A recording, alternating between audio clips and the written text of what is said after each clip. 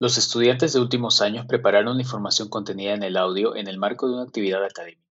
Dicha información no necesariamente representa la postura ni las opiniones de la Universidad Peruana de Ciencias Aplicadas UPC.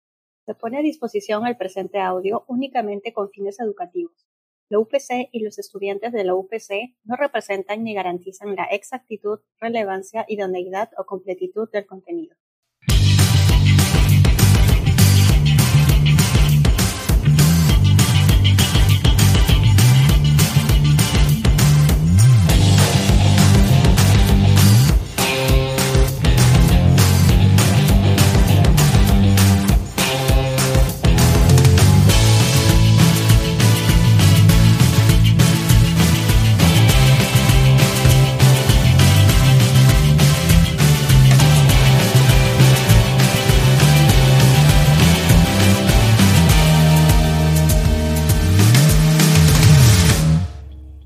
Muy buenos días con todos.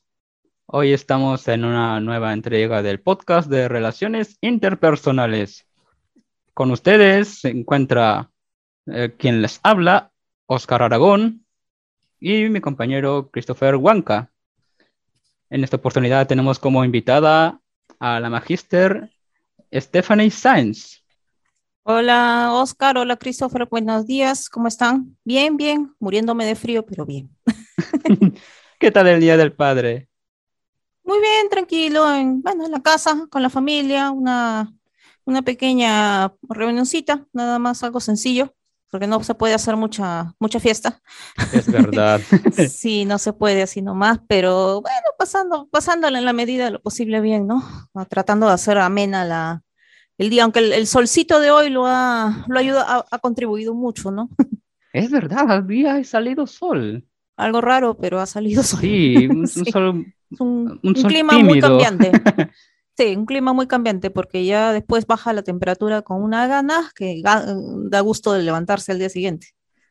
Uy, sí, incluso mi perro no se despega ahí de su cama, no quiere ni desayunar. Bueno, Sí, te pasa lo mismo a mi gato, sí. los animales son muy sensibles. Sí, increíble. Bueno, para quienes no nos conozcan, creo que corresponden algunas presentaciones, ¿cierto? Sí, claro. Sí. Yo soy Óscar Aragón, soy estudiante de la carrera de Traducción e Interpretación Profesional en la Universidad de Ciencias Aplicadas, la UPC. Actualmente estoy cursando el 10º ciclo de la carrera y mi tesis es sobre terminología y fraseología étnico-racista. Christopher, Por mi parte, bueno, yo también soy estudiante de la carrera de Traducción e Interpretación en la UPC y actualmente estoy en 9º ciclo y me gustaría especializarme en la subtitulación. bueno, ¿y quién mejor que usted, Stephanie, para presentarse? Sí, bueno, mi nombre es Stephanie Sáenz. Yo soy egresada, licenciada en la carrera de traducción por la Universidad Ricardo Palma. Y bueno, hace poco he obtenido el grado de magíster por la Universidad San Ignacio de Loyola, en lo que es maestría en educación, ¿no? Con lo que es mención en gestión educativa. Bueno, actualmente me encuentro como cosas de la vida, me encuentro trabajando justamente en mi alma mater, que es la Universidad Ricardo Palma. Ya tengo aproximadamente 6 años ahí. Bueno, estoy trabajando directamente en la universidad, hay varias instancias, varios institutos, ¿no? O áreas que le llaman, unidades que se llama allá.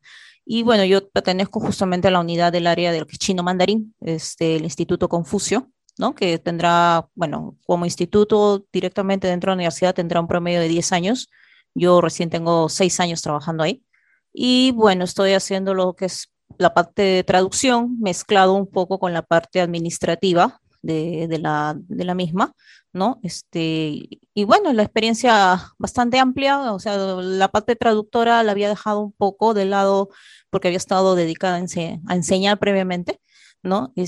Pero bueno, regresé a la universidad y me dediqué a la parte de traducción. Mayormente las traducciones ahí son de convenios, documentos, cartas y cosas, porque bueno, si bien es cierto, ahí es chino, yo no sé nada de chino, pero todo es en inglés. Entonces el Oh, manejo del inglés es diario. No hay día que no me despierte con algo en inglés. Entonces, todo mi trabajo en este momento es más a nivel de traducción, ¿no?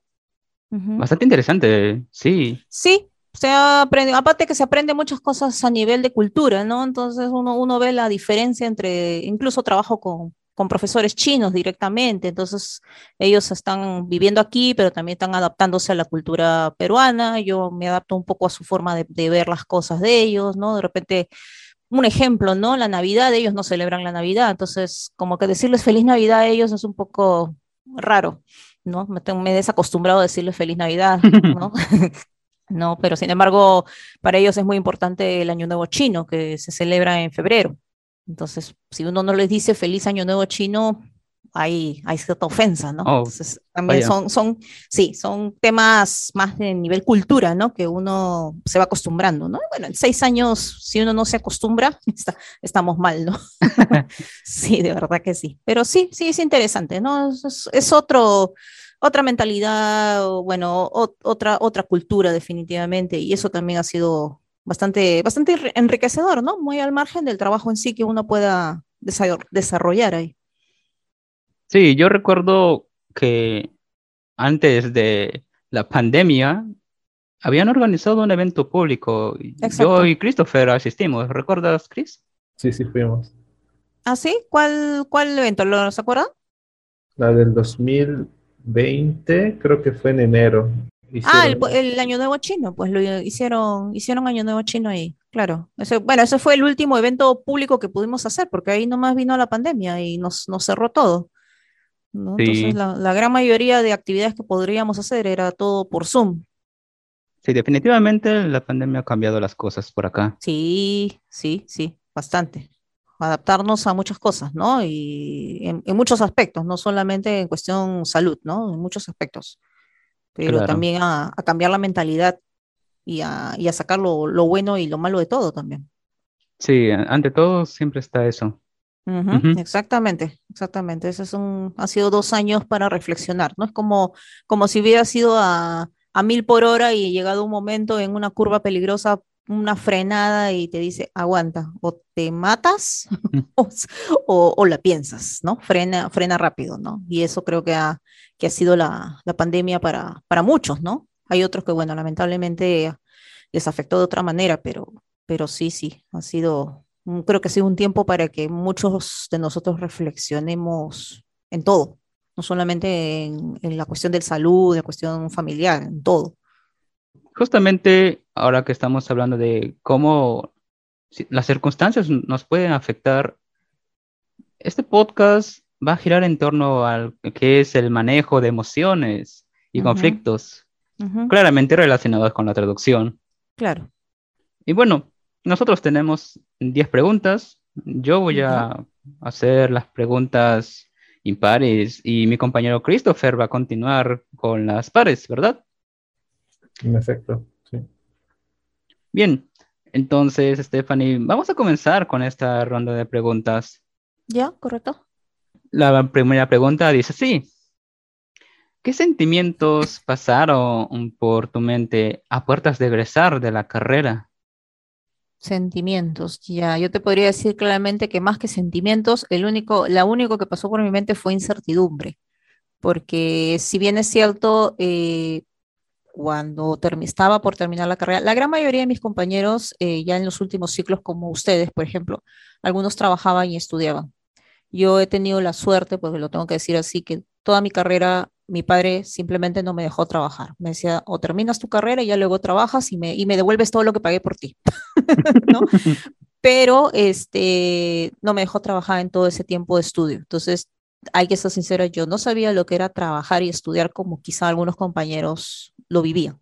Cuando ya estaba a puertas de terminar, o sea, estábamos hablando, yo egresé de la universidad en julio del 2006, faltándome pocos meses para egresar, me acuerdo que, claro, por un momento es por fin voy a dejar, ya termino de estudiar, ya, porque ya estaba cansada de estudiar. No he sido precisamente una estudiante muy brillante, pero tampoco era mala, pero no me gustaba estudiar, ¿no? Tengo que admitirlo, no me gustaba estudiar, pero sí me gusta mi carrera, que es distinto. El tema es que cuando ya estaba para salir, normalmente el 10.º ciclo a los alumnos se nos vuelve como que ya el relajo, ¿no? Ya estamos a puertas de irnos y todo. Pero cuando ya me puse a pensar en qué me venía después, me entró la incertidumbre, porque yo decía, ¿y ahora qué hago?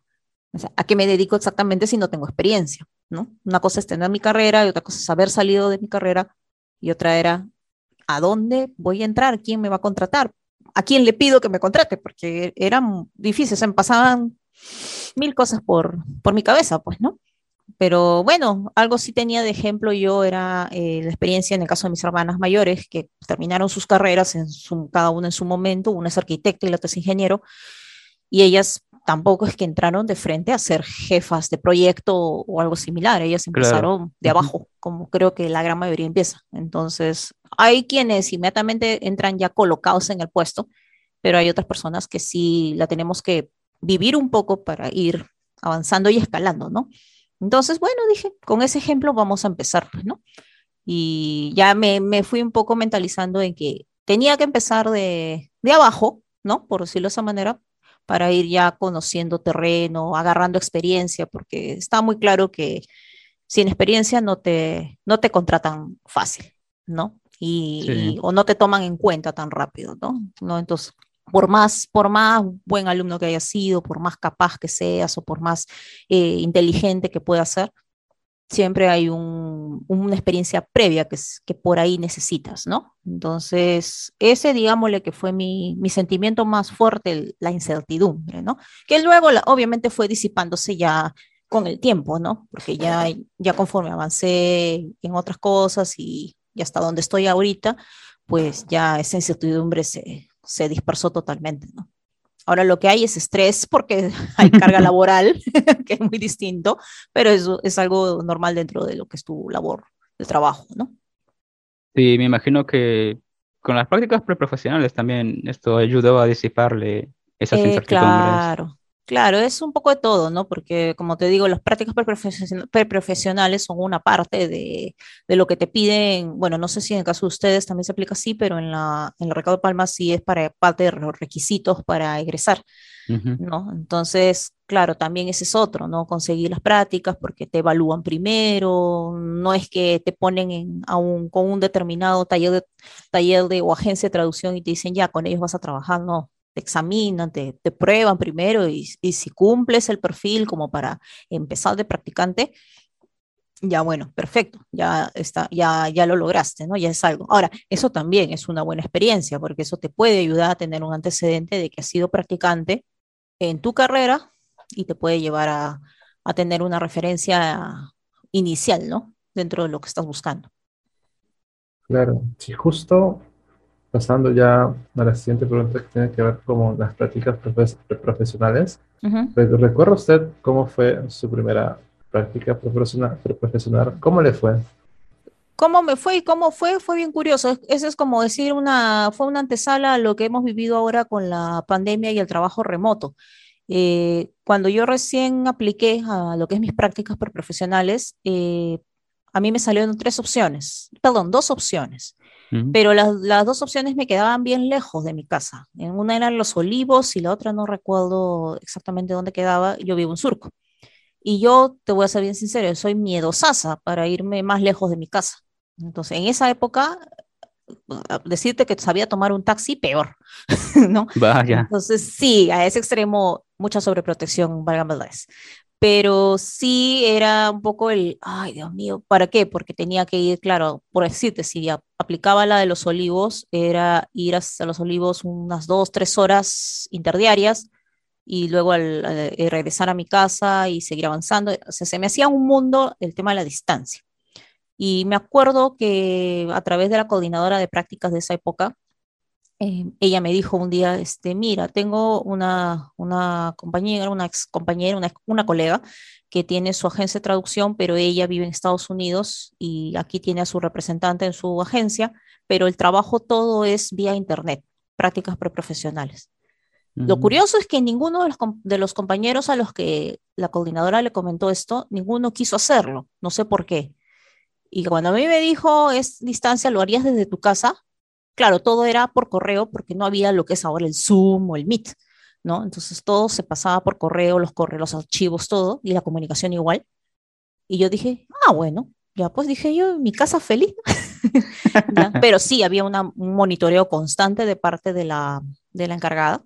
Y así empecé, o sea, en mis prácticas preprofesionales, con, bueno, con toda la validación correspondiente, la evaluación, todo fue online, ¿no? Y sí llegué a entrevistarme con la persona encargada y me hizo una prueba, salí bien con la prueba, eso es lo que me llamó más la atención, sobre todo que recién estaba haciendo mis pininos, y todo era relacionado a minería, me acuerdo, el texto. Ah, vaya. Todo era un manual enorme, ¿no? Y lo terminamos dentro del rango establecido de las prácticas, ¿no? Que eran unos 3 meses, ¿no? Pero a pesar de que fue todo internet, fue enriquecedor, pero también fue responsabilidad porque, claro, ya partía de mí ponerme mis horarios, ponerme los momentos de trabajo que tenía, porque era un trabajo, no era solamente una práctica, ¿no? Claro. Entonces, lo recuerdo claramente porque recuerdo que la flojera que me daba la idea de irme hasta Los Olivos, se me vino la oportunidad de hacerlo así nomás online y yo, ah, no, yo encantada, ¿no? Y claro, obviamente al término, recuerdo que la encargada de la agencia me quería seguir mandando más proyectos, ¿no? Y me siguió mandando más proyectos, pero eso ya fue después de, o sea, ya terminó mi ciclo de prácticas primero, hubo una pausa, las evaluaciones, y luego seguí un tiempo más con ella, que ya era a nivel de experiencia profesional, digámosle, ¿no?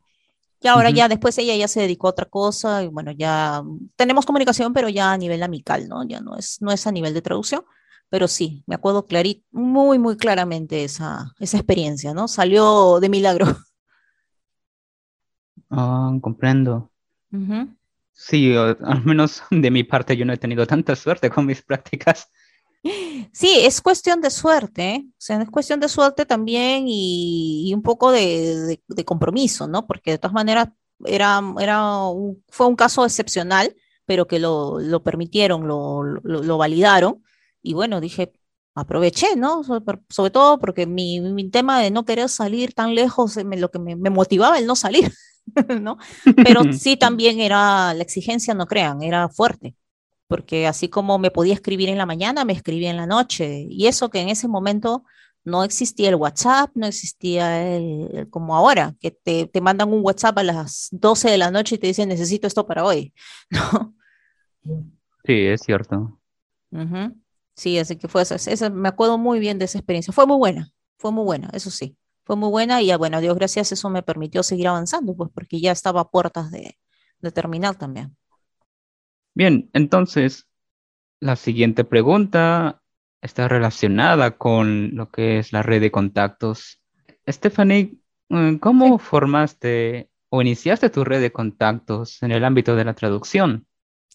Fue básicamente a raíz de las prácticas preprofesionales. O sea, después de que concluí, como les comenté hace un rato, hubo un tiempo corto que continué con la agencia, ya a nivel ya profesional, también a distancia. Y cuando ya terminó todo, bueno, hubo ciertas recomendaciones que ya, gracias a Dios, ella hizo de mi trabajo. Y así fue saliendo cositas una tras otra, y bueno, todo eso genera, pues, ¿no? Contactos, ¿no? Entonces uno refiere al otro. Claro, eso te genera más responsabilidad también para hacer un buen trabajo o al menos un buen desempeño. Cuando ya empecé a trabajar en una empresa, porque obviamente empecé de secretaria, tengo que ser sincera, cuando recién fue Mm. mi primer trabajo, pero también veía traducciones sin querer. Entonces, ahí estuve poco tiempo, ese fue mi primer trabajo, pero en ese poco tiempo también me sirvió como contacto. Entonces, mi ex jefe se volvió un contacto y eso fue jalando otro y otro y otro, ¿no? Entonces, se fue armando, los contactos se fueron armando de a pocos en realidad, ¿no? Sí, Sí, acá nosotros más que nada tenemos de contactos a nuestros compañeros de la universidad y uno que otro ujú. profesor, creo, ¿verdad? Claro, siempre es bueno que tengan algún respaldo de sus profesores, ¿no? De repente con algún profesor de confianza que pueda irlos ayudando a encaminarse, ¿no? Yo en cierta forma tuve suerte, sí, con una profesora que hasta la fecha Ahora ya es más que colega, amiga también, pero por ella también logré ciertas referencias, ¿no? No, nada, no lo que se dice la vara, no, sino pues, Mm, siempre los contactos que sirven mucho, pues porque te tienes que hacer labrar un camino en realidad, ¿no? sí. Ujú, Sí. Ahora, yendo ya para el tema de las habilidades blandas, ujú, que bueno, tenemos entendido que son como esta combinación de habilidades sociales, de comunicación, aptitudes ujú. y capacidad de relacionarse. ¿Qué habilidades blandas considera usted que debería tener una profesora, ya sea de traducción o bueno, en general? Bueno, en realidad cualquier profesional, te diría yo, ya sea de traductor o no, o sea, las habilidades blandas creo que yo considero más importantes y lo he visto conforme he ido avanzando en el camino, es, bueno, fuera del aspecto de la responsabilidad que todos debemos tener como profesionales al margen de de la carrera o que hayas optado, está también el aspecto de la empatía, porque es muy importante, por ejemplo, en el caso de un docente, sea un docente traductor o un docente, no sé, en matemática o un docente solo en inglés, un docente que no es empático con con sus alumnos, por ejemplo, no puedes pedir mucha llegada con ellos. Hay muy importante también la empatía y la comunicación que puedan tener, la comunicación asertiva, directa, ¿no? Que puedas tener, o sea, el establecer un círculo de confianza, ¿no? En el que tus alumnos, por ejemplo, no te vean solo como el profesor que va, les dicta la clase y se acabó,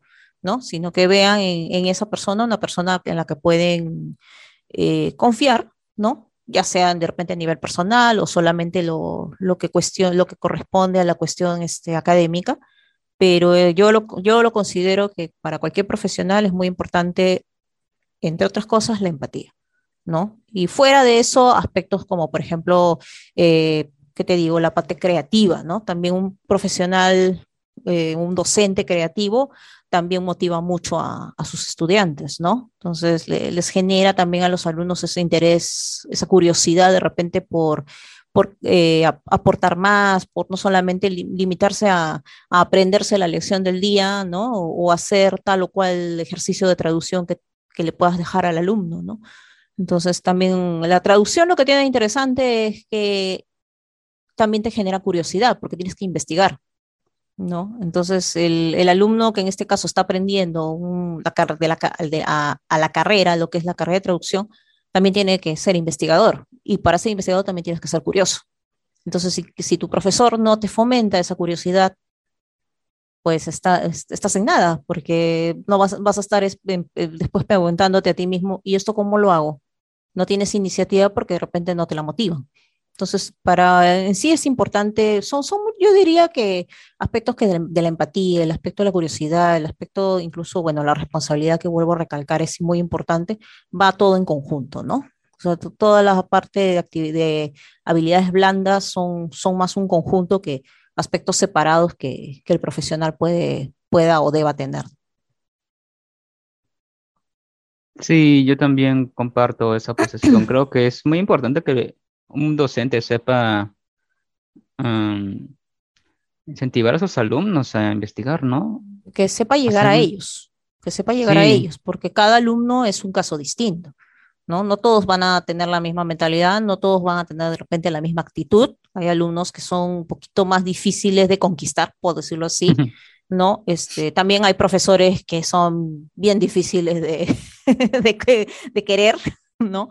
Pero cada uno su personalidad, entonces cada uno de nosotros es distinto, ¿no? Reacciones distintas, pensamientos distintos, pero la idea es tratar de unificarlos. De repente hay alumnos que son más aislados, ¿no? Más introvertidos, hay otros alumnos que son súper extrovertidos, entonces hay que dosificar para que se integren todos, ¿no? Para que el introvertido no se sienta fuera de lugar, pero los extrovertidos tampoco se pasen, ¿no?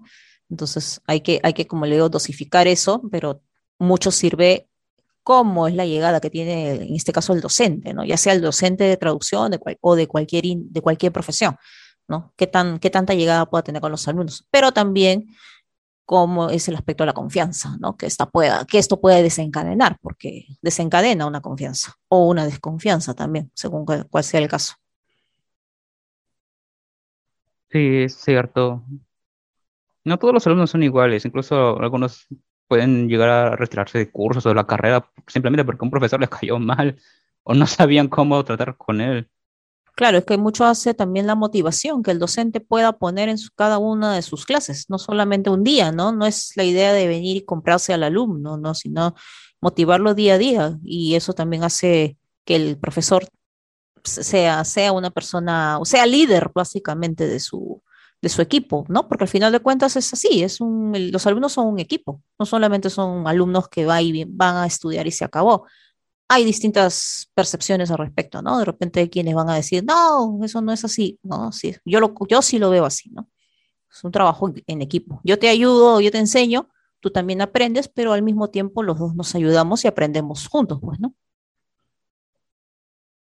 Y díganos, Stephanie, justamente ahora que estamos hablando acá de cómo un profesor, un docente debe llegar a sus alumnos, ¿de qué forma has empleado la comunicación asertiva con estudiantes de traducción? Bueno, en realidad, a mí particularmente yo te digo, como personas, trato de ser lo más jovial posible, ¿no? Algunos ya me ha pasado que me han incluso criticado que soy demasiado, jajaja, jijiji con los alumnos, pero no es por un tema, vamos a decir, pues que de relajo, ¿no? Sino que trato de que los alumnos vean en mi persona, ¿no? No solamente al docente, sino a una amiga.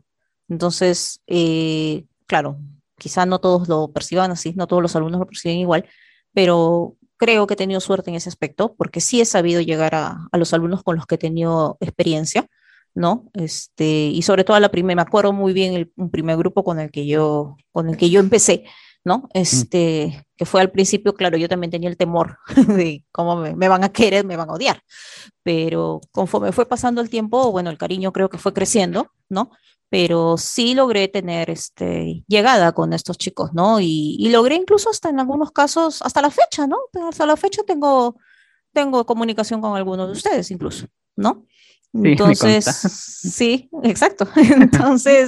Entonces aquí el punto principal es que trato de ser lo más transparente posible, ¿no? Entonces creo que ese es el primer paso para lograr que haya una comunicación posteriormente, una comunicación fluida, una comunicación directa.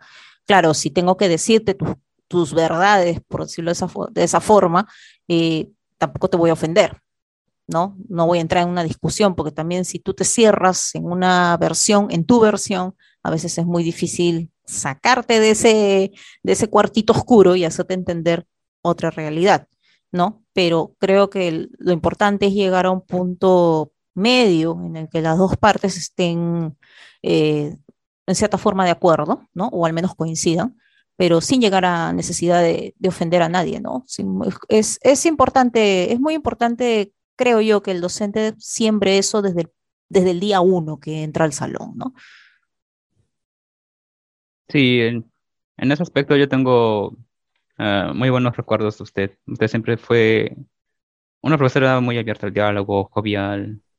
Claro, yo también he vivido, o sea, he vivido casos de profesores que he tenido profesores que, una maravilla de persona, no solo como profesores, pero también he tenido profesores que ganas tenía de salir corriendo de la clase, ¿no? Porque ni siquiera ni el buenos días te lo sabían dar bonito, ¿no? Entonces, yo como, no, ya, ¿qué hora? Yo empezaba la clase a las 11 y yo quería que me dieran las 11:30 y acabe, ¿no? Además, yo quería que mi clase fuera 10 minutos nomás para salir volando, pero bueno, la clase era más, ¿no? Entonces, pero eso hace mucho, pues hace mucho del primer momento que el profesor pisa el salón o abre la sesión, en este caso del Zoom, y si está con una cara de pocos amigos y te dice, y ya esa es una mala forma de empezar.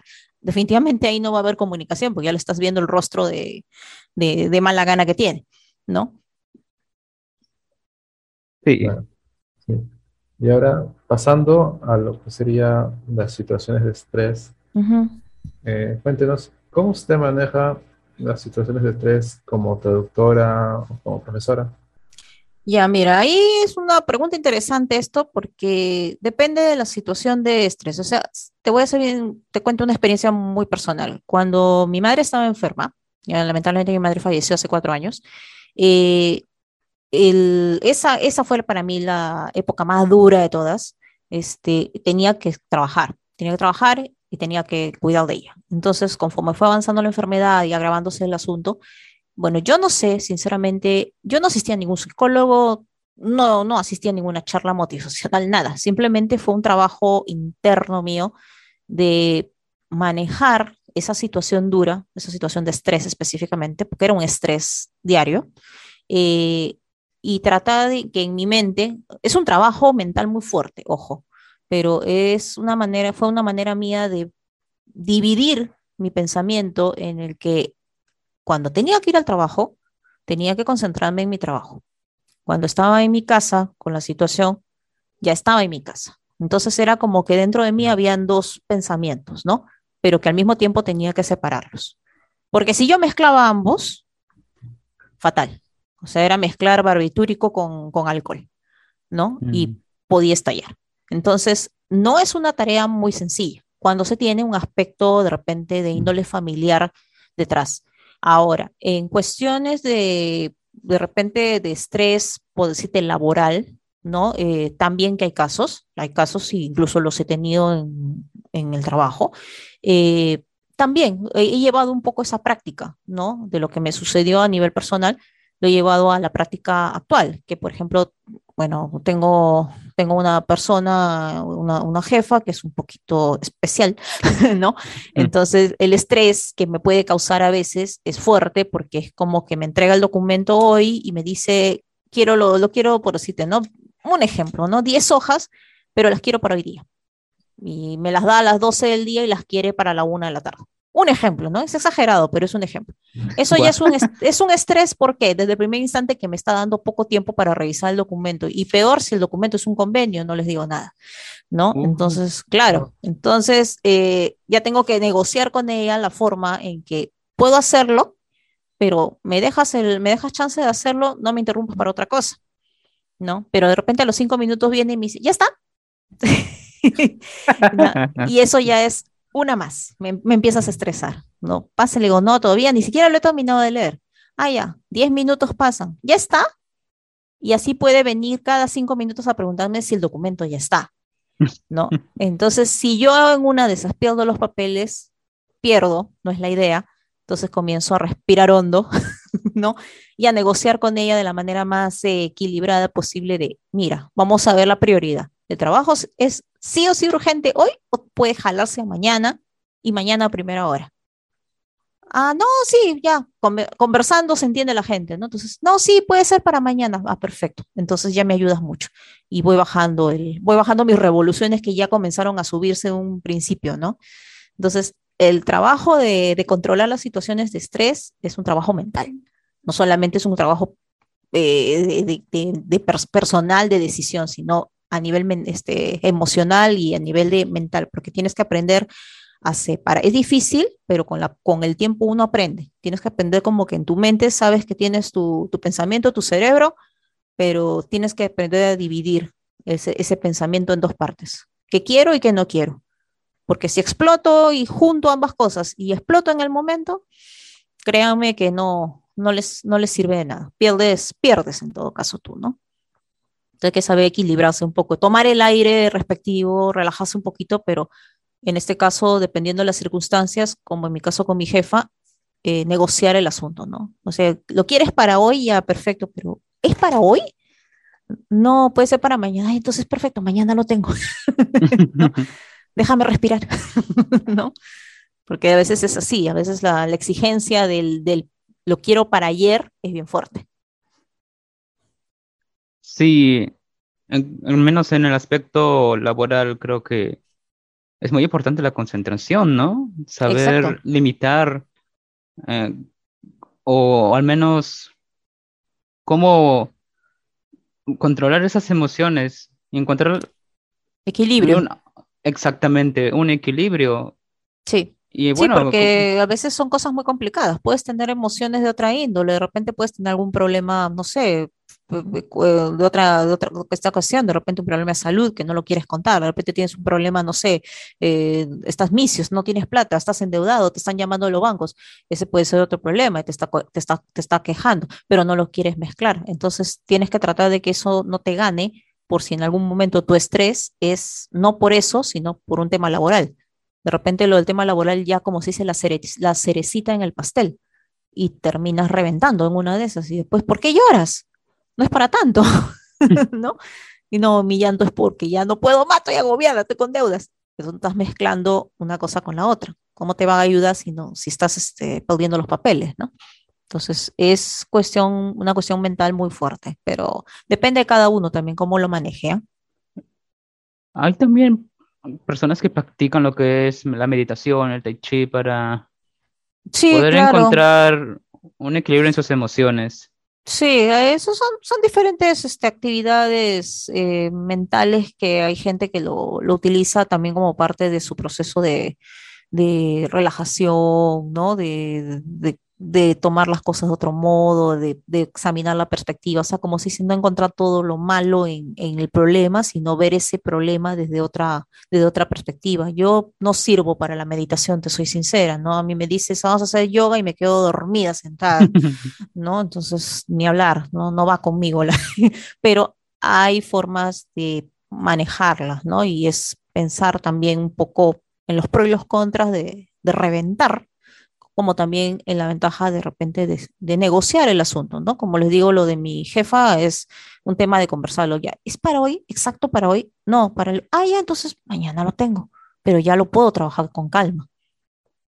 Y dinos, Stephanie, ya en una situación, pues, extrema, digámoslo así, ¿qué Ujú. le motivaría a rechazar un encargo de traducción?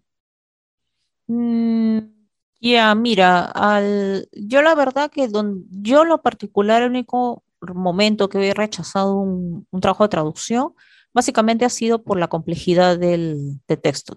Te soy sincera, a mí no me gusta mucho la parte legal.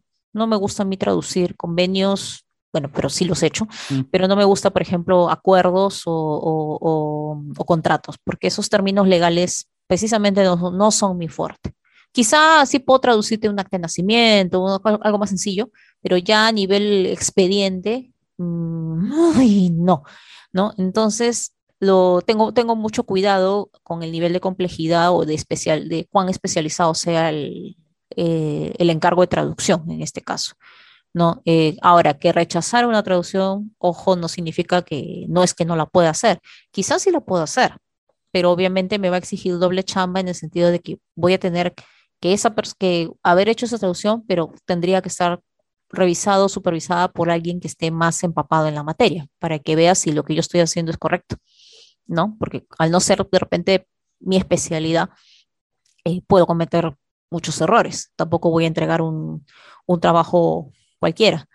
Y otro factor para el cual yo podría rechazar también una traducción, aunque no me ha pasado, pero sí podría ser, es por ejemplo los plazos que con el Mm. cliente, ¿no? Entonces hay clientes que muchas personas creen que ser traductor es ser un diccionario andando y que porque ya sabes el idioma, ya te sabes todo. No. O sea, uno como traductor tiene una baraja de posibilidades de saber de todo un poco, pero no necesariamente estás especializado en todo eso. Entonces, en el caso de, volviendo al tema de los plazos, también, ¿no? Hay clientes que, por ejemplo, me pueden presentar 20 hojas, un ejemplo de un manual, y bueno, en apariencia yo lo veo simple, ¿no?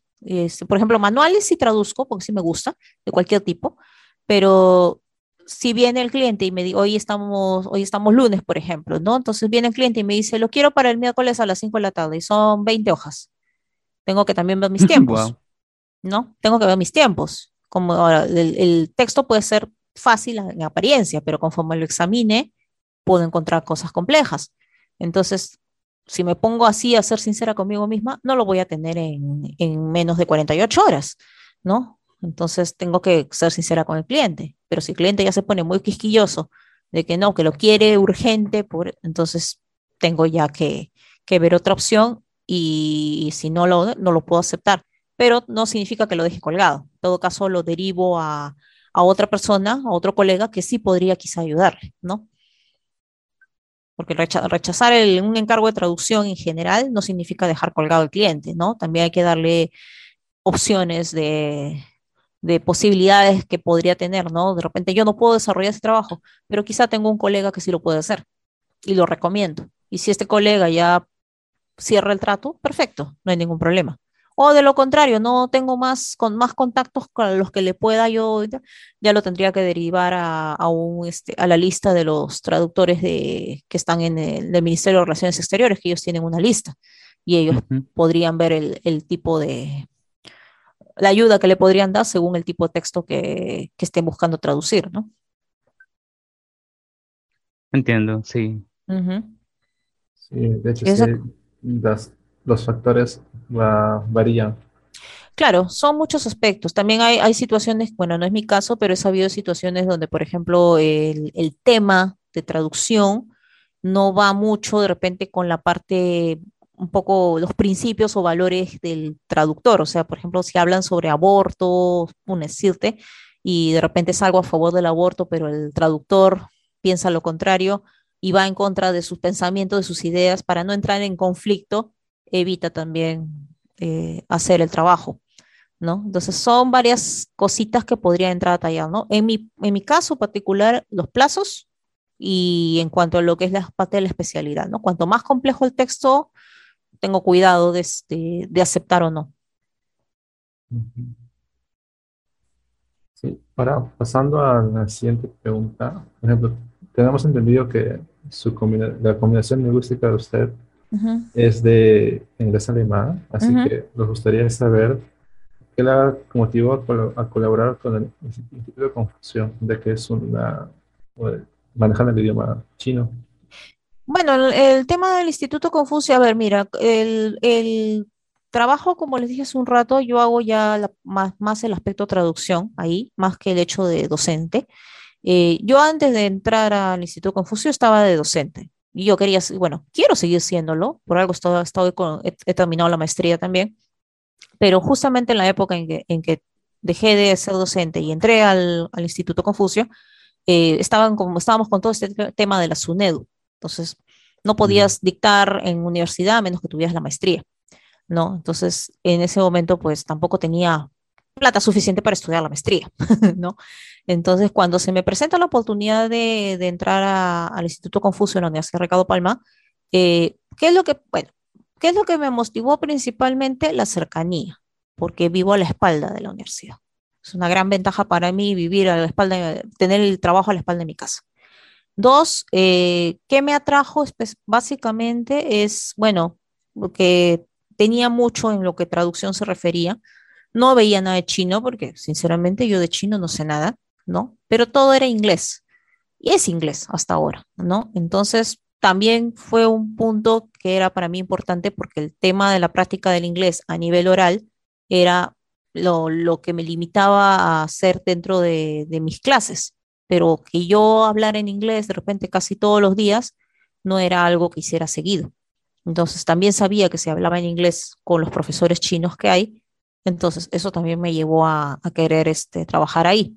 Pero ya conforme ha avanzado el tiempo, que yo tengo 6 años, ya no solamente hago la parte traductológica, ¿no? También veo cuestiones administrativas. A estas alturas, hasta caja chica hago, porque antes no sabía ni siquiera cuadrar la caja, ¿no? Entonces son detalles que van saltando aquí, acá y allá con el tiempo. Pero al principio mi motivación básicamente fue por un lado, como les digo, la cercanía a mi casa y por otro, internamente hablando a nivel laboral, es la experiencia de poder manejar mi trabajo, pero de manera bilingüe, ¿no? En este caso con el idioma inglés. El alemán no lo veo mucho, la verdad, casi nada, pero tampoco es que lo he perdido, ¿no? Sino que ya lo practico de otra forma. Es muy interesante lo que nos comenta sobre lo que le ha motivado a estar trabajando en el instituto. Ujú. Tiene que ver bastante también con lo que es la docencia, creo. Bueno, al menos finalmente creo que se embarcó por otro rumbo, Claro, fue un poco regresar quizá a la época en que yo trabajaba de manera administrativa, porque al principio fue así, pero tampoco es que desaproveché el asunto, porque me permitió estudiar la maestría que acabo de terminar hace poco, y bueno, ya me recibí, a Dios gracias, pero ya ahora mi mira es volver al ruedo docente, ¿no? Que ahora ya va a ser más factible con la maestría en mano, porque eso ya está permitido, ¿no? Entonces, he estado por SUNEDU. Pero mientras tanto, bueno, no significa que voy a descuidar lo que actualmente hago, ¿no? Pero cuando tenga la oportunidad de volver al ruedo docente, que espero sea dentro de poco, sí, ya definitivamente enfocarme en ello, ¿no? Que ese es porque les voy a ser bien sincera, a mí me encanta enseñar. Mm. Yo extraño enseñar, ¿no? Y sin querer queriendo, dentro del mismo trabajo hay momentos que hay que hacer capacitaciones y me llaman para que yo enseñe. Y me gusta hacerlo, ¿no? Me gusta hacerlo porque es lo que me apasiona en realidad, ¿no? Entonces ahí también he desarrollado cositas sin querer también un poco de docente porque he estado enseñando el manejo de esto, se hace por aquí, se hace por allá y yo en ese punto bien afanoso haciendo mis manuales y mis cosas, ¿no? Sí. Y dinos, Stephanie, el- ahora con la situación de la pandemia, que ya estamos a puertas de salir de esto, bueno, Ujú. ¿cómo te sentiste? Eh, ¿Cómo sentiste ese cambio de enseñar o trabajar de forma presencial a forma remota? ¿Y qué habilidades blandas crees que has aprendido o mejorado? Ya, mira, al principio fue, bueno, creo que para todos, ¿no? Fue un choque, ¿no? Pero en mi caso sí me tuve que adaptar más rápido porque, bueno, en ese momento yo tenía otra jefa que ya la jubilaron y mi jefa ya no estaba muy bien, que digamos. Entonces tuve que tomar la batuta, sin su autorización, obviamente, Mm, ¿no? Para poder un poco reflotar el instituto. Porque sí, o sea, sobre texto del COVID, muchos ahí, ay, no, que remoto, que no me adapto, que no quiero. Y no es que no te adaptes, lo que pasa es que no querían, ¿no? mm, Era más fácil decir no quiero hacerlo a decir vamos a ver cómo hacemos, ¿no? Entonces, hay cosas que hasta la fecha yo tengo responsabilidad que asumir y bueno, en ese momento era o lo hacemos o desaparecemos, ¿no? Porque teníamos que adaptarnos. Entonces, que a raíz de eso sí me pude dar cuenta que logré desarrollar una capacidad de liderazgo que no sabía que tenía, ¿no? Porque una cosa es decir, haz esto, haz lo otro, y otra cosa es, vamos a hacerlo, pero lo hacemos en conjunto, ¿no? No me dejen trabajando sola, ¿no? No, y lo otro es la parte del trabajo del equipo, trabajo en equipo, porque a raíz de esta situación, pues prácticamente nos vimos unidos todas las áreas, no solamente mi área, ¿no? Todas las áreas tuvimos que trabajar juntos. Entonces aprendí a trabajar en equipo a pesar de la distancia, ¿no? Y eso también sirvió mucho, ¿no? Y sobre todo solución de conflictos, porque el tema remoto también trajo sus problemitas, ¿no? No podían estar de acuerdo, o no todos trabajaban a la par, era un poco difícil controlar eso. Entonces, a mm. veces se presentaban situaciones en las que, ay, no, yo no lo hago, ay, no, pero estoy a distancia, ay, no, pero solucionémoslo de alguna manera, hay que verlo, hay que hacerlo, ¿no? Y entonces eso también, sin querer, ¿no? Me convertí en un Hulk en ese momento, ¿no? En algo que no sabía que podía hacer, ¿no? Y después ya todo era Stephanie aquí, Stephanie allá, Stephanie más acá. Yo decía, ¿por qué me llaman a mí? Déjenme dormir, ¿no? Pero sí, o sea, sí desarrollé algunas capacidades y aptitudes que sinceramente no pensé que podía tener, ¿no? Hasta ahora no Mm. hasta ahora me sorprendo de mí, ¿no? Claro, soy renegona, pero eso es distinto. Y continuando con esta línea de las habilidades blandas, Ujú. eh, ¿qué habilidades blandas recomienda poner en práctica a aquellos traductores jóvenes que recién se van a incursionar en el mercado? Ya, mira, yo te digo, yo he visto casos de algunos alumnos que ya han terminado carrera, claro, y les pasa lo mismo, ¿no? Un poco la incertidumbre de qué hago y qué no hago. Pero yo creo que lo primero que deberían de pensar antes de saber qué hacer y qué no hacer es saber hasta qué es lo que realmente pueden hacer y en las situaciones en que lo pueden hacer. Es decir, la capacidad de resolución de conflicto. Porque definitivamente la Mm, pandemia nos demostró claramente que no todo es fácil, ¿no? Por muy remoto que sea, ¿no? Entonces hay que ver el punto de capacidad de qué puedes hacer para resolver tal o cual situación. ¿Qué harías, no? ¿Cuál sería tu punto de partida y cómo lo trabajarías? Ahora, otro punto importante que también he tratado de fomentar en algunos casos en alumnos es trabajar en equipo. No te digo que trabajar en equipo significa que uno trabaja y los demás duermen, ¿no? Sino hacer que todos trabajen juntos. Ahí mucho también se desarrolla el aspecto de liderazgo que pueda tener cada uno. No, no necesariamente el líder es el jefe, pero siempre es bueno que haya una cabeza pensante ahí que pueda equilibrar el resto del grupo, ¿no? Y otro factor también es bueno, un poco de ser ¿cómo te digo? Que tengan facilidad de comunicación, ¿no? La comunicación es importante. Entonces, para los chicos que ahora van a empezar recién, o sea, que salen al mundo, me parece o siento que es importante que desarrollen esos tres aspectos, ¿no? Porque muchos chicos salen pensando en, ay, ya, qué bonito, sé idiomas, sé esto, ¿no? Pero cuando ya llegan a la cancha, se asustan porque al primer conflicto no saben cómo resolverlo, ¿no? O de repente los asignan en grupos o tienen un grupo de trabajo, una serie de compañeros, porque también pueden tener compañeros muy buenos como compañeros que son muy especiales y a la primera actitud negativa de uno se desmotivan, ¿no? Entonces, yo creo que es importante también formarlos mentalmente para que los chicos que salen a caminar recién en este camino que no es, que no es fácil, pero tampoco es difícil, aprendan a manejar todos esos aspectos, ¿no? Entonces yo creo que es importante que desarrollen eso, la parte empática, la parte de comunicación, ¿no? La parte y obviamente la responsabilidad. Nunca hay que dejar de ser responsable en cualquier cosa que hagan, nunca. Compromiso sobre todo. Son detalles muy importantes Ujú, los que has mencionado. Bueno, personalmente, quiero decir, me quedo con lo que es el equilibrio, la comunicación, ujú. la responsabilidad y el trabajo en equipo. Exacto. Sí, Exacto, es muy importante, de verdad. Yo ahora ya lo veo ya desde otro punto de vista. Si a mí me hubieran dicho estas cosas antes, yo creo que me hubiera ahorrado muchos temores al principio de mi carrera profesional, ¿no? Pero ahora que ya lo veo desde el otro ángulo, sí, yo siempre digo, comunicación, aprender a comunicarse y aprender a trabajar en equipo. No es fácil a veces porque no siempre vas a pensar igual que el resto de la gente, pero si trabajas en un grupo, pues tienen que aprender a trabajar todos en conjunto, no solamente uno o que uno mande y el otro lo haga, ¿no? bueno, estamos a punto de concluir con este podcast. Uy, ya, se pasa rápido el día. Sí, ¿deseas eh, agregar algo, Stephanie?